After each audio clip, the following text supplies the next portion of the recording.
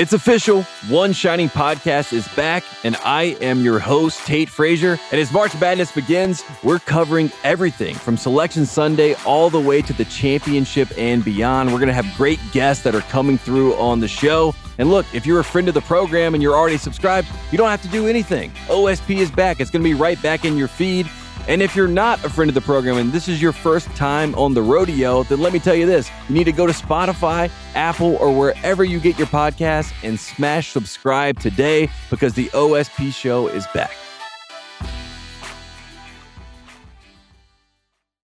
This episode is brought to you by Cars.com. When you add your car to your garage on Cars.com, you'll unlock access to real-time insights into how much your car is worth. Plus, view its historical and projected value to decide when to sell.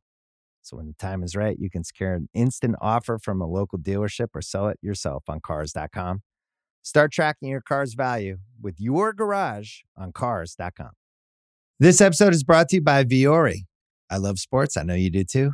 I also know that lots of you exercise, but if you're like me and my wife, the beloved sports gal, you're sick and tired of ugly, uncomfortable workout gear. Especially, I do a lot of walking. I walk around LA. I make calls. I listen to podcasts. Here are two words that will change everything. Viore Clothing, a line of activewear that is unbelievable. The best thing about Viore is you can lounge around in it. You can work out in it. You can go outside. You can go shopping down in your local wherever. And you never feel like you're either underdressed or overdressed. You're just comfortable. You can wear it when you're training, traveling, lounging around the house. Go get yourself some of the most comfortable and versatile clothing on the planet. Here's the deal. Our listeners get 20% off their first purchase at Viore.com/Simmons. Once again, VUORI.com/Simmons.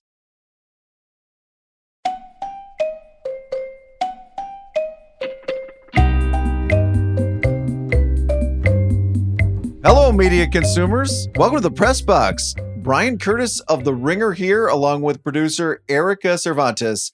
And we are joined by a good friend, an Oscar-nominated sports writer, at least in our minds. He is Wall Street Journal columnist Jason Gay. Jason, how you doing? I'm just great. For the record, no Oscar nominations. I did once get nominated for Best Speech at the Chenery Middle School in Belmont, Massachusetts, way back in the day. But yeah, no Oscars. No noms. Not a spoken word Grammy in there somewhere?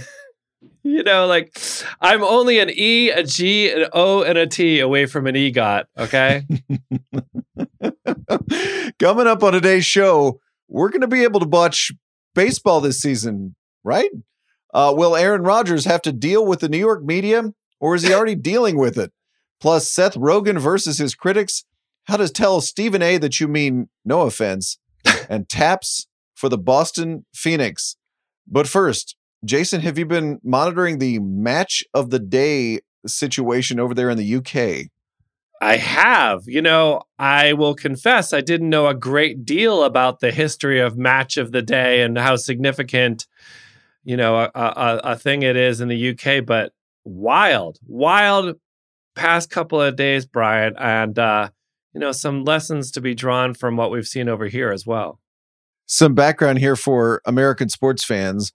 Match of the Day is the long-running soccer studio show on the BBC. Gary Lineker has been the host or presenter, if you will, of that show since the 1990s. He's never been shy about sharing political opinions, including criticism of the UK's migrant policy. And last week, on March 7th, Lineker weighed in against a new bill proposed by the Home Office there in the UK.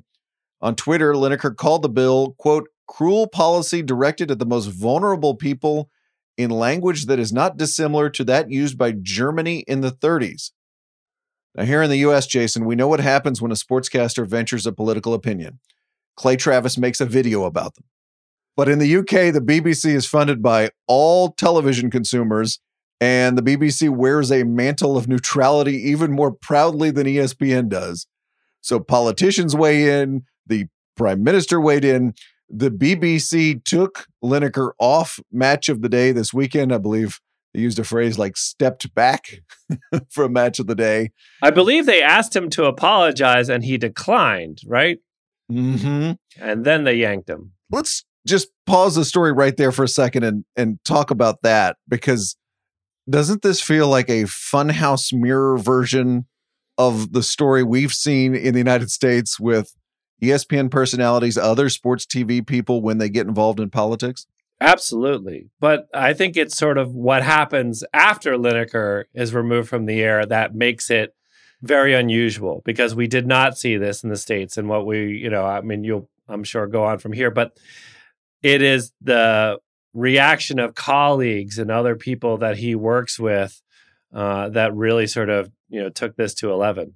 Essentially, everybody said, well, if Lineker isn't going to be on the air, then I'm not going to be on the air. Yeah. This included famous personalities like Ian Wright, Alan Shearer, about a half dozen more people. So the match of the day program this weekend was not actually a studio sports show, but a 20-minute long announcerless highlight show. We know the networks love to do the announcerless game. This was the announcerless studio show. Truly a new breakthrough in sports television. And that really is the difference here, is that, as you point out, we've had a number of instances of, people in sports commentary weighing in on political issues and their employers getting agitated about that. What makes this very particular is that having colleagues step down or step aside or go on strike in solidarity with them, and to the point that you're actually shutting down this beloved program, really speaks to the dissatisfaction with the way the BBC handled it, but also that, this is a little bit of a different scenario, different kind of workplace environment. Absolutely right. Because we remember what Jamel Hill went through with her bosses at ESPN. There was lots of support from Jamel's colleagues over there. I don't remember mass numbers of them saying, if she's not on the air, I'm not on the air. Right. Literally walking off, which was what happened there. Yes. In the UK. Yeah. Because it's always this interesting mix, isn't it? Between support for my colleagues, support for my colleagues to specifically talk about politics and and policies that they find to be degrading and dehumanizing. And then, says the sports commentator, my own ambition, my own desire to stay in the good graces of the company. Sure. And people making that sort of business decision in terms of how they want to react to that. What was also particular about this, in addition to the colleagues, declining to participate, you had people who are involved in the games themselves weighing in. Jurgen Klopp, the manager of Liverpool, speaking in defense of Lineker and his right to be heard, and saying that, the opinion that he said, isn't particularly novel, given the context of it, and that, basically standing up in support of him. It's interesting, too, on the subject of the funhouse mirror version of the American controversies, that, when we had the version of this at ESPN, it was always people citing ESPN's subscriber numbers falling and say, aha, look at that. Go woke, you go broke. You had political opinions. That's why people aren't watching ESPN. Never mind that the cable bundle is crumbling for reasons that have nothing to do with politics at all. The ESPN write-up of this controversy talked about how, well, the BBC in 2023 is trying to figure out what it is. It is trying to figure out how to get people that are not 60 plus to watch the BBC. So I imagine somewhere in the UK, there's got to be a commentator go, uh-oh, this is why people are abandoning you en masse. Right. And that we should mention that on a parallel track, there's this other controversy that's been happening with the BBC about, and I think I have this right.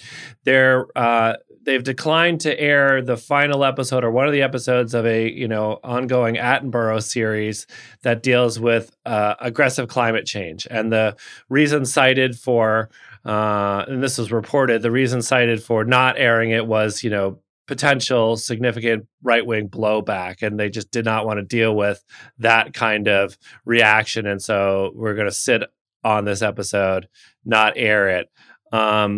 And it sort of speaks to, again, sort of the BBC's, absolute panic about appearing, political on any side, but also, maybe sort of the aggressive overreaction to, critics out there. Mm-hmm. And critics wanting to say that everything is political. Right. Climate change, that's political. That's a political opinion that you're having. And you and David have spent the better part of the life of this podcast talking about this issue and the politicization of sports and, what is appropriate, what's not appropriate. And I think what has borne out very clearly over these past half dozen years is, oftentimes when people are saying, I don't want politics in my sports, they're saying effectively, I don't want someone else's politics in my sports. I'm perfectly fine with my politics in my sports. And, it is just sort of another symptom of an incredibly divisive time and, full of a lot of very unconstructive conversation where people are doing little more than sort of playing like hypocrisy police, right? And we're not actually talking about the issues themselves. I think Lineker's position, what's unusual about it is that I'm taking a very principled stand here. He, again, was offered the opportunity to apologize, and how many times have we seen that, Brian? The sort of like, I use language I should not have, and sort of like, the mild walk back to keep the job. And he did not do that. Nope. He was like, no, all good. Still feel that way. Yeah. It is also interesting, too, that I remember this from the Jamel Hill controversies, if that's the word I'm groping for here. But what Jamel would always say is, look, I'm not stopping my sports program to be in. And by the way, I'm going to do 20 minutes on immigration right now. Right. Michael and I you're going to talk politics for the next 15 minutes. Right. She was always saying, look, this is my political opinion that I tweeted about. Yes. I am hosting a sports show that is almost completely about sports. So if you are consuming this as a sports program, you will be satisfied that this is about sports. Also here too, interesting that there's what you do on TV, and then there's Twitter, and then there's people that would like to make those the same thing in both cases. Absolutely. And again, sort of what doesn't happen is any sort of constructive conversation about the issue that gets raised. We just go immediately to the appropriateness or the lack thereof in our perception of that and have a conversation about the business of, what is the business of these networks? What kind of subscriber loss? We all of a sudden turn into like a broadcasting and cable newsletter instead of actually having the substantive, more important conversation. Can we lean into being a broadcasting and cable newsletter for just 1 second? Every time. I'm a fan. You tweeted a story from your newspaper, the Wall Street Journal. And you wrote this. This feels like Don't Look Up, where a big asteroid is headed towards some live sports like baseball, and it's going to have incredible repercussions. What is happening? What is the nature of the asteroid that is headed toward baseball? It's the larger bases. No, it's not the larger bases, Brian. It is the, impending collapse of the regional sports network system in baseball and in other sports, I should mention, Brian.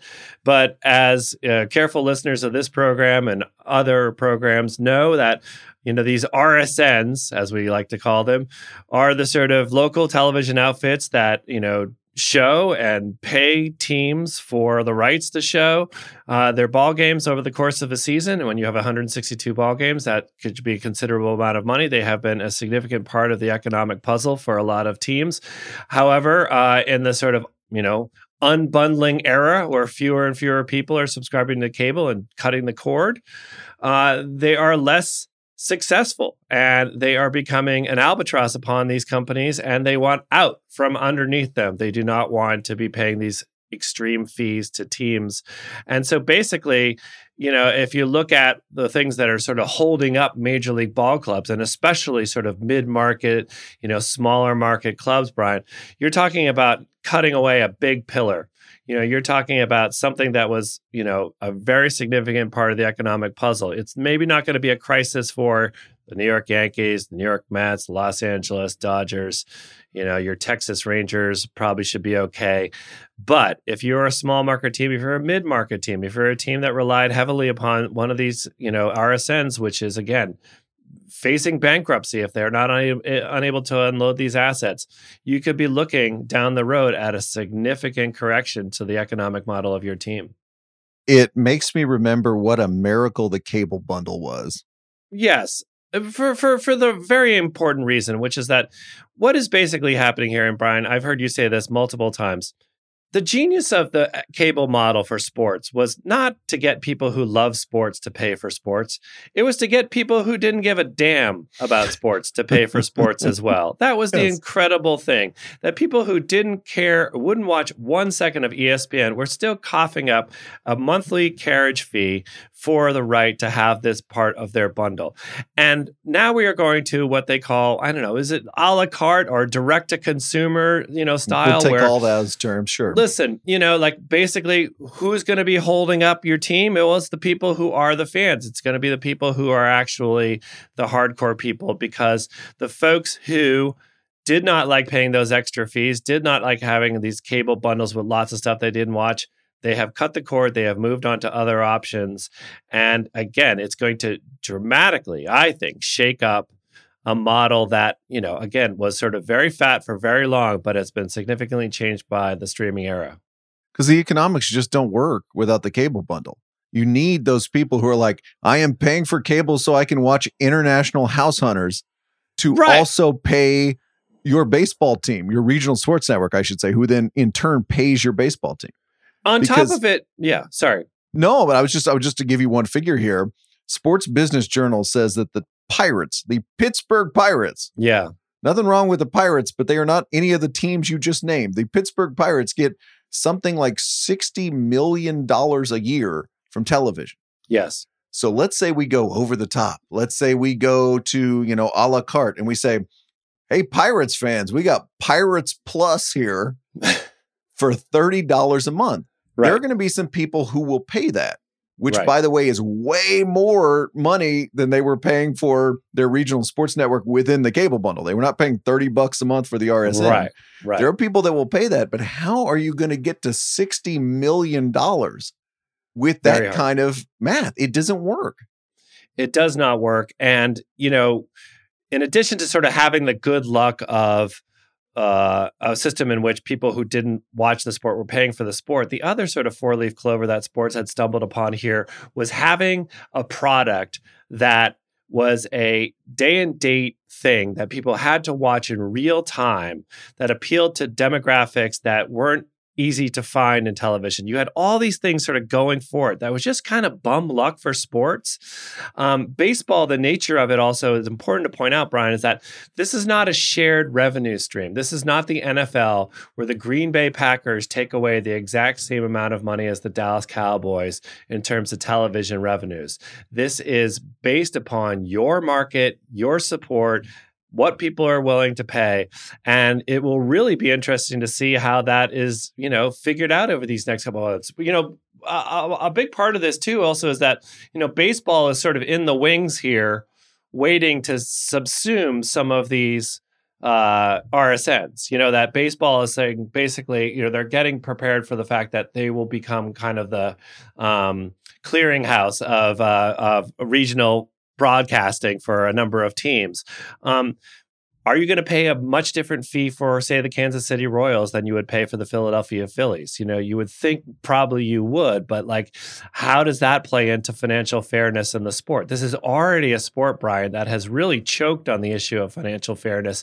The final teams in the playoffs last year, all of them were major market, large salary, hitting that luxury tax franchises. So it's just going to get quite a bit harder for the teams on the have-not side of things. Two thoughts here. One is that it feels like we're at the end of the age of streaming naivete. Yeah. And I love it when we read these articles about what's happening either with sports or what's happening with entertainment and those channels or those streaming services. And the article always starts out the same way. It's like the streaming world promised us more choices for a cheaper price. We could watch everything we wanted and pay pennies compared to the cable bundle. I'm like, wait, who was promising that? Right. Can I get a citation for where you were reading that you were going to get the exact same things, but way cheaper? Right. And it sort of reminds me a little bit of, I was saying, is this similar to the newspaper business, which had to make this massive pivot in the last decade from being advertiser dependent to subscriber dependent. You actually had to pay the bills with the people who are reading the product, using the product. It wasn't subsidized by advertisers anymore. baseball and these regional things, it's a different thing because the actual networks are paying the money up front to the ball clubs. That is just cash in hand. And so they're the ones that have to go out with their hat and get the advertising. And again, in a structure where, you have a whole wide palette of potential audience is much more valuable to advertisers than some sort of small targeted audience. Totally. And then the other thing I love reading is like, everybody's like, well, I cut the cord and now I cannot watch my favorite team play. Yeah. And it's like, yeah, because that regional sports network that you were depending on, that you're trying to figure out a way around, that is a cable network, right? And by the way, a cable network, and this is my second point, that really doesn't have a reason to exist if it isn't showing live sports. Sure. And we're sort of, Matt Belli makes this point all the time on The Town, but we are just increasingly migrating back to a version of basic cable, right? We, the more that we get away from it, the more that we sort of sit here and say, it'd be great if someone could put all this stuff into a single package and give me a couple options and I'll pick one of them. I'll pick maybe the mid-tier or the premium plus. And as people sort of sit here and count the subscriptions that they have and also get agitated about the things they don't. I mean, how many of us have had situations where, whether it's the TV show of the month or the certain game that you wanted to see, and you're like, I don't have that. I'm paying for this and I'm paying for this and I'm paying for this. It's like, you didn't have that in the sort of peak cable era. If you had paid a certain amount, you had it all. And we're sort of circling that without saying it, I think. This is why I still have a DirecTV dish on my roof, because I don't want to be that guy on Twitter who's like, why can't I get this game? That doesn't work for me professionally or personally. No, complaining about something is like, well, that would be fun to do. Maybe I'd get, some likes on that tweet because it's really expensive, but I kind of want and need to watch everything. At least everything is defined by all sporting events. Has old man Curtis ever had to put the ladder up and gone up onto the roof and adjusted the dish ever? And old man weather? Curtis is way too scared to do that. Old man Curtis would be plunging off the roof, grabbing at the shingles on the way down. I can't believe I can't see the Longhorns. What's going on? Got to adjust this thing, point it to the south. No, but it's true. And by the way, whenever there's one of these renegotiation deals, it's not just the RSN that isn't going to exist if it doesn't have live sports. I mean, TNT is right now pondering its future because Warner Brothers Discovery has made noises. Well, maybe we don't need basketball. Now, I know TNT has baseball and hockey, but are we coming for those, 2-hour and 45-minute versions of 2-hour movies because they have tons of commercials in them? Is that why we're going to watch TNT? I was having this conversation with somebody the other day. Like, no, that's not a model. So, and I'd say the same thing with the networks when they were doing the NFL negotiations. If you don't have professional football, do you have a network in 2023? I don't know.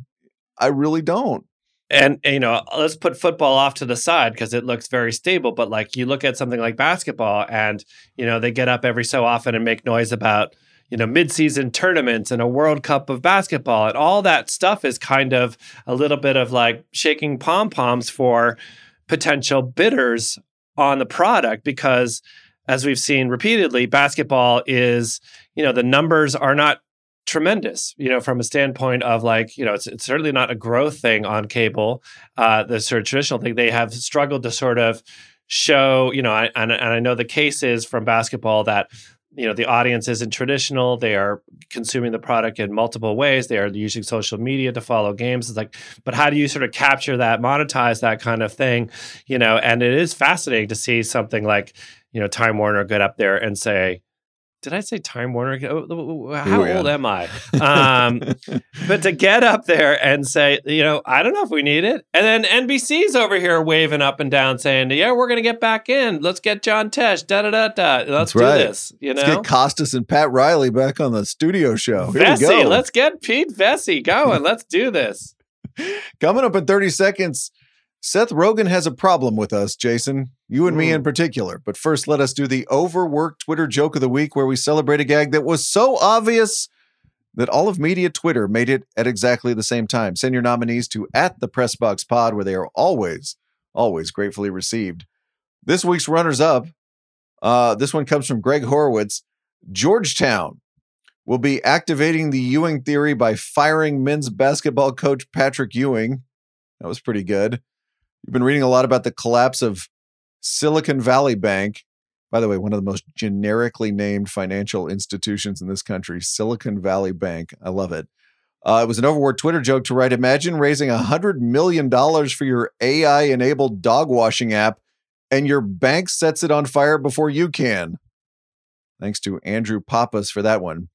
But this week's winner comes from our good friend Chris Almeida, who points us to this tweet, quoting here, U.S. auto safety regulators have opened an investigation into Tesla's Model Y SUV after getting 2 complaints that the steering wheels can come off while being driven. It was an overword Twitter joke to cite this line from the show, I Think You Should Leave. A good steering wheel that doesn't fly off while you're driving. Indeed, that does not fly off while you're driving. If you think that's the least Tesla could do, congrats. You made the overword Twitter joke of the week. This episode is brought to you by Anytime Fitness. We're not all professional athletes, but we all have health goals. That's why Anytime Fitness gives you access to personalized plans and support from a coach. Plus, you can track your training, nutrition, and recovery progress with the Anytime Fitness app, just like the pros. With 24/7 access to more than 5,000 gyms worldwide, get more from your gym membership. Visit anytimefitness.com to try it for free today. Terms, conditions, restrictions all apply. See website for details. This episode is brought to you by Viore. I love sports. I know you do too. I also know that lots of you exercise, but if you're like me and my wife, the beloved sports gal, you're sick and tired of ugly, uncomfortable workout gear. Especially, I do a lot of walking. I walk around LA. I make calls. I listen to podcasts. Here are 2 words that will change everything. Viore Clothing, a line of activewear that is unbelievable. The best thing about Viore is you can lounge around in it. You can work out in it. You can go outside. You can go shopping down in your local wherever. And you never feel like you're either underdressed or overdressed. You're just comfortable. You can wear it when you're training, traveling, lounging around the house. Go get yourself some of the most comfortable and versatile clothing on the planet. Here's the deal. Our listeners get 20% off their first purchase at Viore.com/Simmons. Once again, VUORI.com/Simmons. This episode is brought to you by Jiffy Lube. Cars can be a big investment, so it's important to take care of them. I once got a car that I started out with 25,000 miles on. I got it to over 200,000 miles because I took care of it. You know how you take care of a car? You take care of the maintenance, the oil, the brakes, all that stuff. And if you don't, you can have a car just completely fall apart. When your car needs maintenance, head to Jiffy Lube. They provide automotive excellence at speed.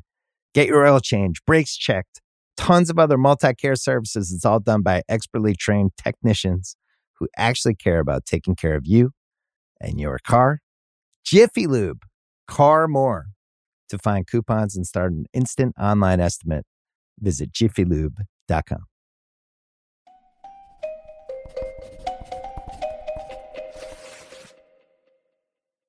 All right, Jason, we are recording on Sunday afternoon, so I wanted to draw your attention to the case of Seth Rogen and his critics, or critics generally.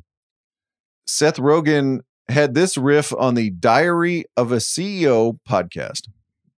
I think if most critics knew how much it hurt the people that made the things that they are writing about, they would second guess the way they write these things. Like, it's devastating. It takes years. I know people who never recover from it. Honestly, decades of being hurt by, because it's very personal. It is personal. And so it is devastating when you are being like institutionally told that your personal expression was bad. Like, that is like devastating. And something that people carry with them literally their entire lives. And I get why. It fucking sucks. All right, Jason, what do we make of an artist being stung for years, decades even, by his critics? I mean, first of all, just perspective here. Wasn't Seth Rogen effectively called an enemy of the state of North Korea at a certain point? You got to figure this guy has had bigger critics in his life. Speaking of institutionally. However, this feels to me like a Hollywood version of a Kinsley gaffe, which is like, I'm sure everything he's saying is true. I'm sure that actually he believes this and this is how people feel. And, we're all used to, athletes, actors, people in public life saying they don't read their clips. If you believe your bad reviews, you got to believe, you believe your good reviews, you got to believe your bad reviews, and saying they insulate themselves from it.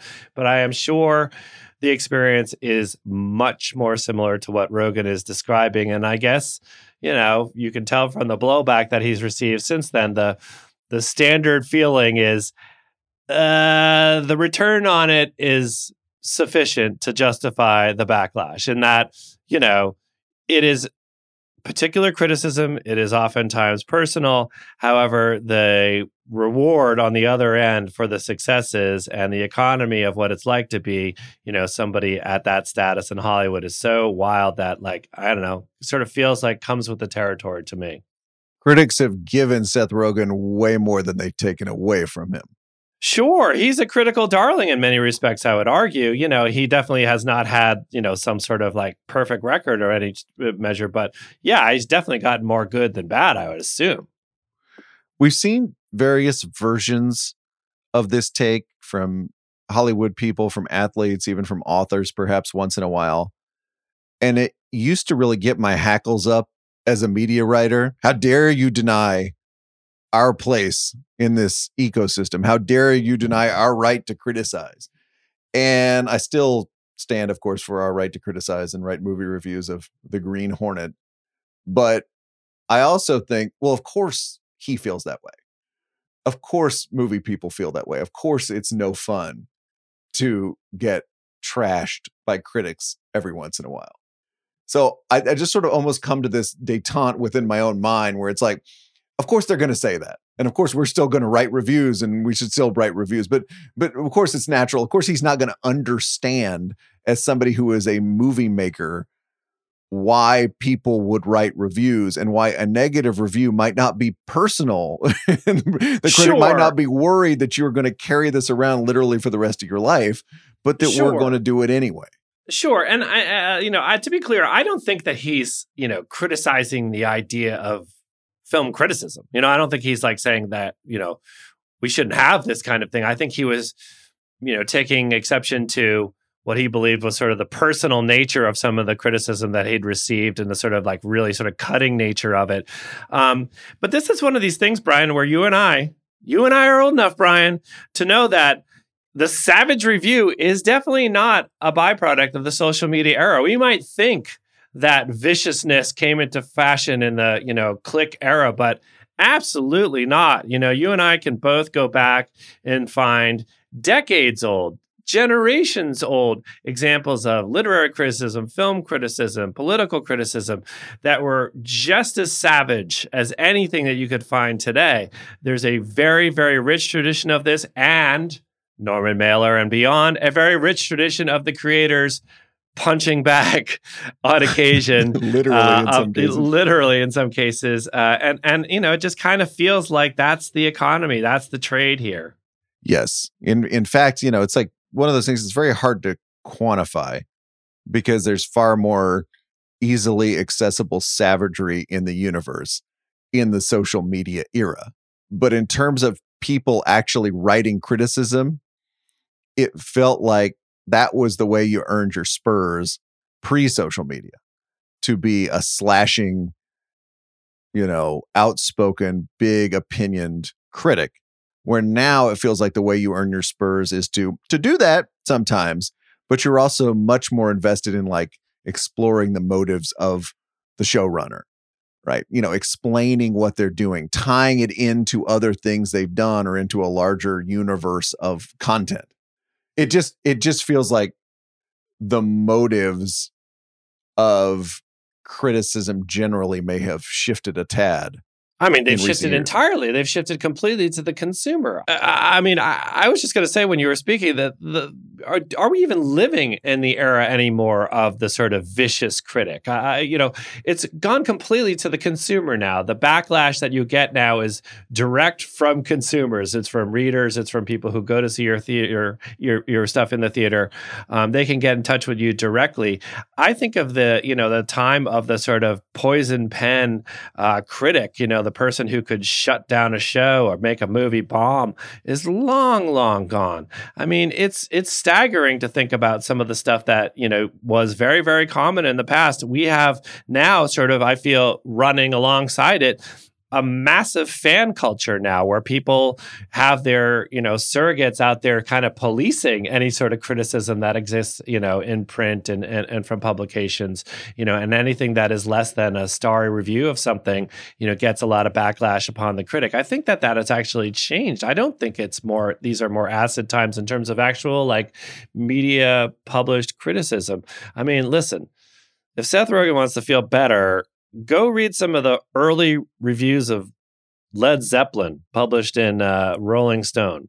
Yeah. Brian, they did not care for the Leds, okay? They did not care. And somehow here we are 50 years later, Led Zeppelin still as culturally relevant and fabulous as ever. So, these things have a way of fading into the woodwork. Or let's say if Seth Rogen had come of age as a movie maker and actor and screenwriter in the 70s or 80s, and Pauline Kael had decided she did not like him. Not only would the review have been so incredibly personal, it would have been 4,000 words long. Just over and over, just shot after shot after shot. And you'd be going, okay, it's just a comedy. I'm sorry, I didn't. Right. And on the flip side of it, the positive reviews you're not even terribly aware of now. We both know there was a whole time where the movies would come out and you'd see these double, truck spreads and daily newspapers of all the positive reviews and the stars. But the occasionally you'd see a movie run the entire review again in the space of the ad. I mean, the sort of idea that critics are essential to the success or failure of a film, I feel, has long since passed. I don't think you and I need to dive too deeply into the whole Kendrick Perkins NBA MVP thing from ESPN last week.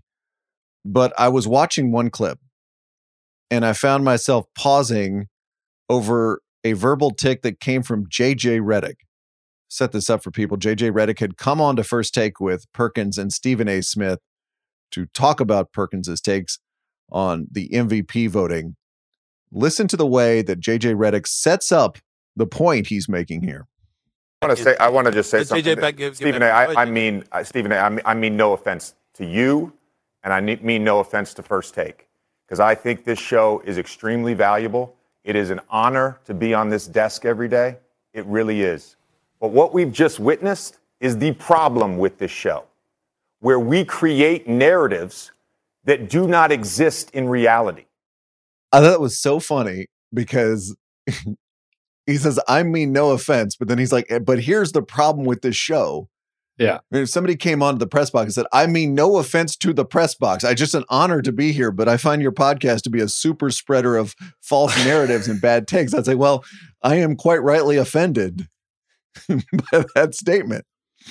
If you had told me 15 years ago that Duke star JJ Redick would emerge as the Marshall McLuhan of the 21st century sports media, I don't know if I would have gone there, but it is sort of funny how he is playing this role in the show. And listen, they have him back again and again because they like what he does. Let's make no mistake about it.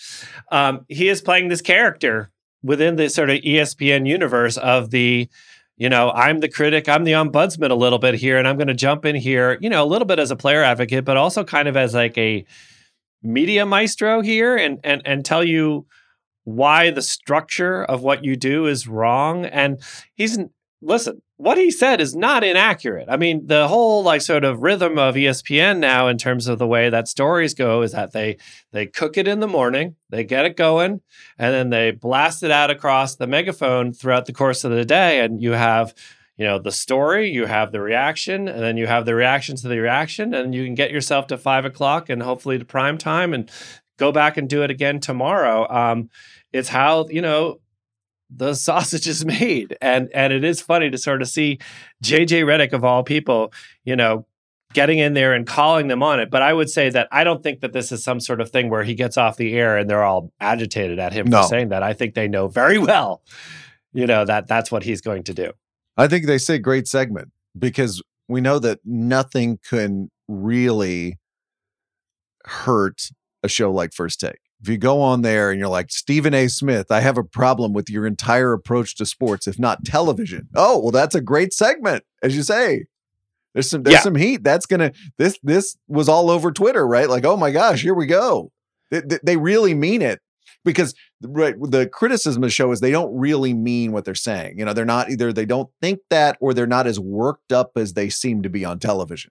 But when you get something that does feel really close to the bone, then it becomes, oh yes, they mean it this time. So that weirdly helps the show even more. And listen, and there's this whole ecosystem that exists now in sports media where, there are numerous websites out there that generate content based upon like X says X in the morning or X says X in the afternoon.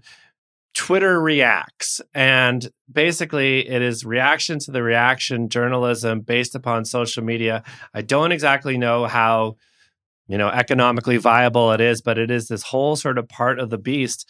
And it's funny to me that it begins on sort of traditional television, right, Brian? Because what are the audiences for morning shows? Like, these are not things that are millions and millions of people are tuning in the morning. They are, small select audiences. They are enormously profitable. I get that they are very valuable, but they're not sort of like America's tuning in all at once. It's something that sort of gets stripped for parts over the course of the day for people to talk about and build controversies and keep the ball running. Because we do not live in the era anymore where talking about what happened in sports last night is sufficient. It just doesn't work. People have already moved on. We know the standings. We know the scores. We have to have something else. And that's what those shows, are terrific at, generating. On Twitter, Bear Flag Fan had a field guide to prepositional phrases and arguments that mean the opposite. For instance, in my humble opinion, if you start an argument that way, not humble. Not humble. Not to be personal, comma, means, in fact, what follows will be very personal. I mean no offense, as JJ Redick said, means I am about to offend you. And this was my favorite. I'm not the smartest person in the room means that you believe, in fact, that you are the smartest person in the room. Yeah. Two more topics for you, Jason. One also comes out of debate television. As we sit here on Sunday afternoon, we're waiting word as to whether Aaron Rodgers is going to leave the Green Bay Packers to join the New York Jets. Friday's pod with noted Jets fan Adam Gopnik. You can hear his take on Rodgers coming to the team. This is, on the opposite side of the media universe from Adam, Fox Sports' Shannon Sharpe on what Rodgers could face in the big bad apple.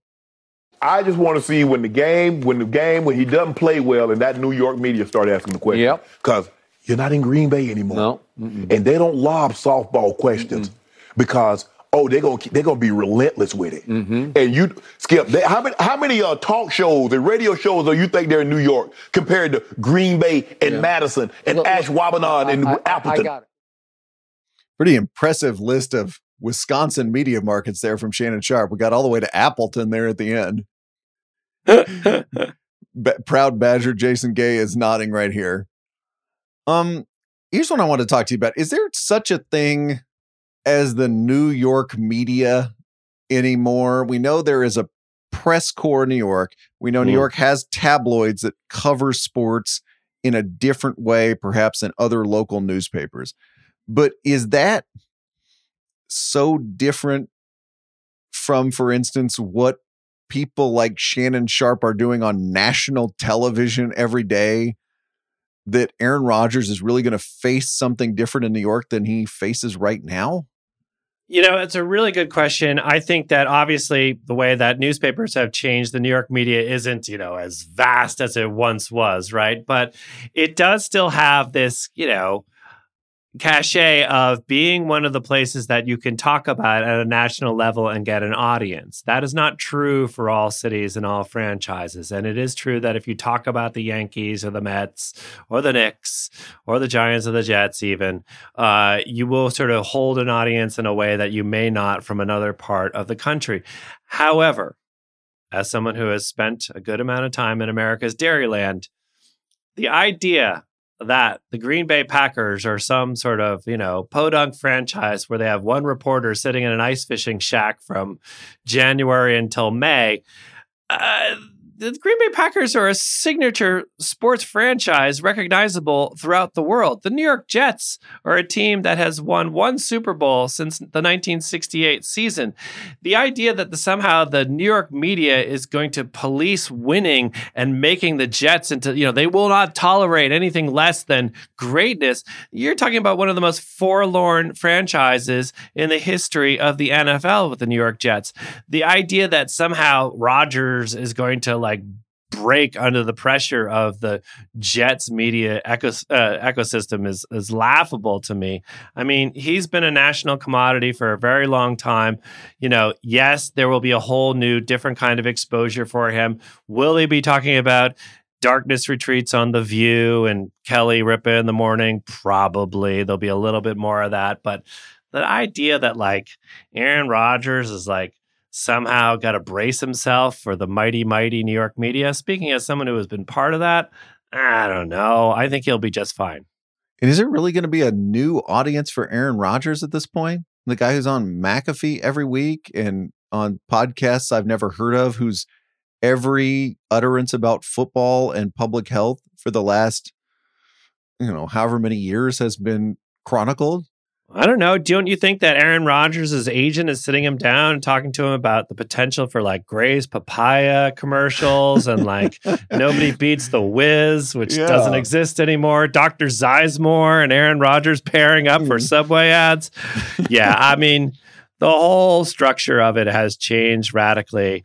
But I just think that, look, the Green Bay Packers, I'm familiar with that world a little bit.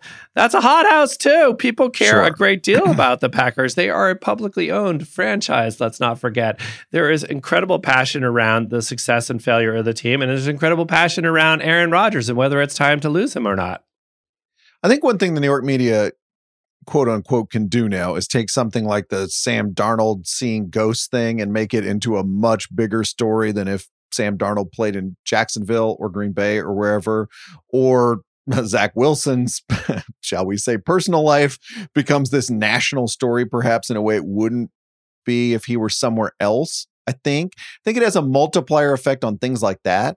But in terms of Aaron Rodgers, I just don't Aaron Rodgers who's calling up Kevin Van Valkenburg and be I would like to talk to you for your ESPN story, who's posting up in Mina Kimes' living room to talk to her for a big profile at ESPN, who's on McAfee every week. I don't know where we can go at this point. I don't know how we can multiply that so much. I think it is becoming a bit of the myth of New York, that, you take any athlete who's not in New York and you say oh, well, if only X played in New York, their, imprint, culturally would be vastly bigger. They would be massive. They would be a factor of 100 of what they are now. I don't know if that's necessarily true. In fact, we saw somebody like Kevin Durant and Kyrie Irving. Granted, they're going to a franchise in the Nets, which are, a very sort of strange franchise, but they were kind of hiding in plain sight, I feel, for the last 4 years. Do you really think that there was a pressure cooker around the Brooklyn Nets? I don't get the feeling that there was a terribly difficult place to play. Not a pressure cooker, but certainly, again, I'd say the same thing about KD. It's he's going to get he's going to get attention wherever he is. He's going to generate his desired or more than desired amount of media coverage wherever he goes. It doesn't matter. Yeah. And look, we do it all the time. People in New York love to say well, if Zion was on the Knicks, it would just be massive. It'd be incredible. We don't account for the idea, well, maybe he would be miserable and it would just not be a success. And, maybe Zion's a bad example because he's had such a, up and down past couple of seasons. But I tend to think we sort of lean a little bit too much into the old mythology of it. Last thing that struck me about this is that so many of the things we used to think were unique about the tabloids in New York have been taken over by institutions like, let us say, First Take. You know, the back page of the Post and the Daily News is now the Chiron on First Take. Okay. Taking a couple of facts and spinning them into a highly personal diatribe is what we do on podcasting all the time. Sure. Speculating, you know, taking a story, you mentioned the NBA MVP voting, and just shaking it for everything we can possibly get. I mean, the approach that was wonderful and horrible at the same time about the New York tabloids approach to sports, that's podcasting now. That's television now. So I think what was, you know, may have been in some previous media era, something reserved for people who were in the Yankees locker room or the Knicks locker room. But let me ask you this. Something everybody gets a taste of to a certain extent. Where do you put traditional radio into that? Because, you know, it's still chugging along. Where do you put that into? Because I feel like in some ways we've all sort of broken off into our little tribes, right? There's the radio crowd. There's the podcast crowd. There's the social media crowd. You know, they cross over a little bit, but, you know, I don't know if the conversations are exactly the same. Yeah. I mean, FAN's an interesting one, right? Because like, is there anything that can replicate on a national level, like FAN signing on and talking about you for an entire broadcast day, especially if it's something like baseball and like a pitching change late in the game, something that would not be on First Take in such a way? Sure. And also historically, the radio programs would sort of make characters out of the newspaper columnists, you know, like, can you believe that so-and-so said this morning and like, he's way off, and like, they'd have him on, you know, there'd be like all kinds of, you know, in lots of cities, all kinds of, you know, frenemy to completely adversarial relationships between talk radio hosts and local sports columnists. Last one for you, Jason, before we roll here.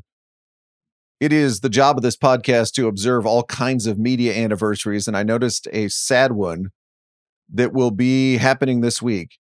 10 years ago, this week, the Boston Phoenix, the famous alt weekly that you may or may not have had some years with, ceased publication. How should we remember the Boston Phoenix? It was a great newspaper. It was sort of part of the heyday of what we called alternative media, which in today's world would be sort of all of media, because, you know, the alternatives are right there in front of us. It produced an incredible list of alumni. I mean, the time that I was there briefly in the 90s, late 90s, and I worked alongside people like Ellen Barry at the New York Times, Gareth Cook, who won a Pulitzer at the Boston Globe, Yvonne Abraham, who's a columnist at the Boston Globe, the one and only Tom Skoka, Mike Crowley from the New York Times. I mean, I was just sort of, you know, the guy in the background there, but it was just an incredible feeder system to a lot of great places. But it also had people who are lifers there who were incredibly engaged and obsessed about what their topics were. They covered a lot of things that traditional newspapers wouldn't touch. But I really feel, you know, it's an old story by now. They were very directly threatened very early by what the internet became, whether it was Craigslist, whether it was, you know, blogging, whether it was people who were able to sort of build audiences covering small topics. It really sort of put the heat on things like the Phoenix. And it's not just the Phoenix, it's a whole world of alternative press around the country that radically changed. It's an amazing list of movie critics, too, that stopped through there, came through there, wrote reviews for that paper. Lloyd Schwartz, classical music critic, won a Pulitzer for the Phoenix. Kind of a remarkable critic there. Yes, absolutely. And listen, the movie critics, Owen Gleiberman, you know, Peter Keogh, down the list. Janet Maslin. Yep. It's pretty amazing. All right. It's time for a feature that still survives in the 21st century. Against all odds, it's time for Jason Gay guesses the strain pun headline. You ready?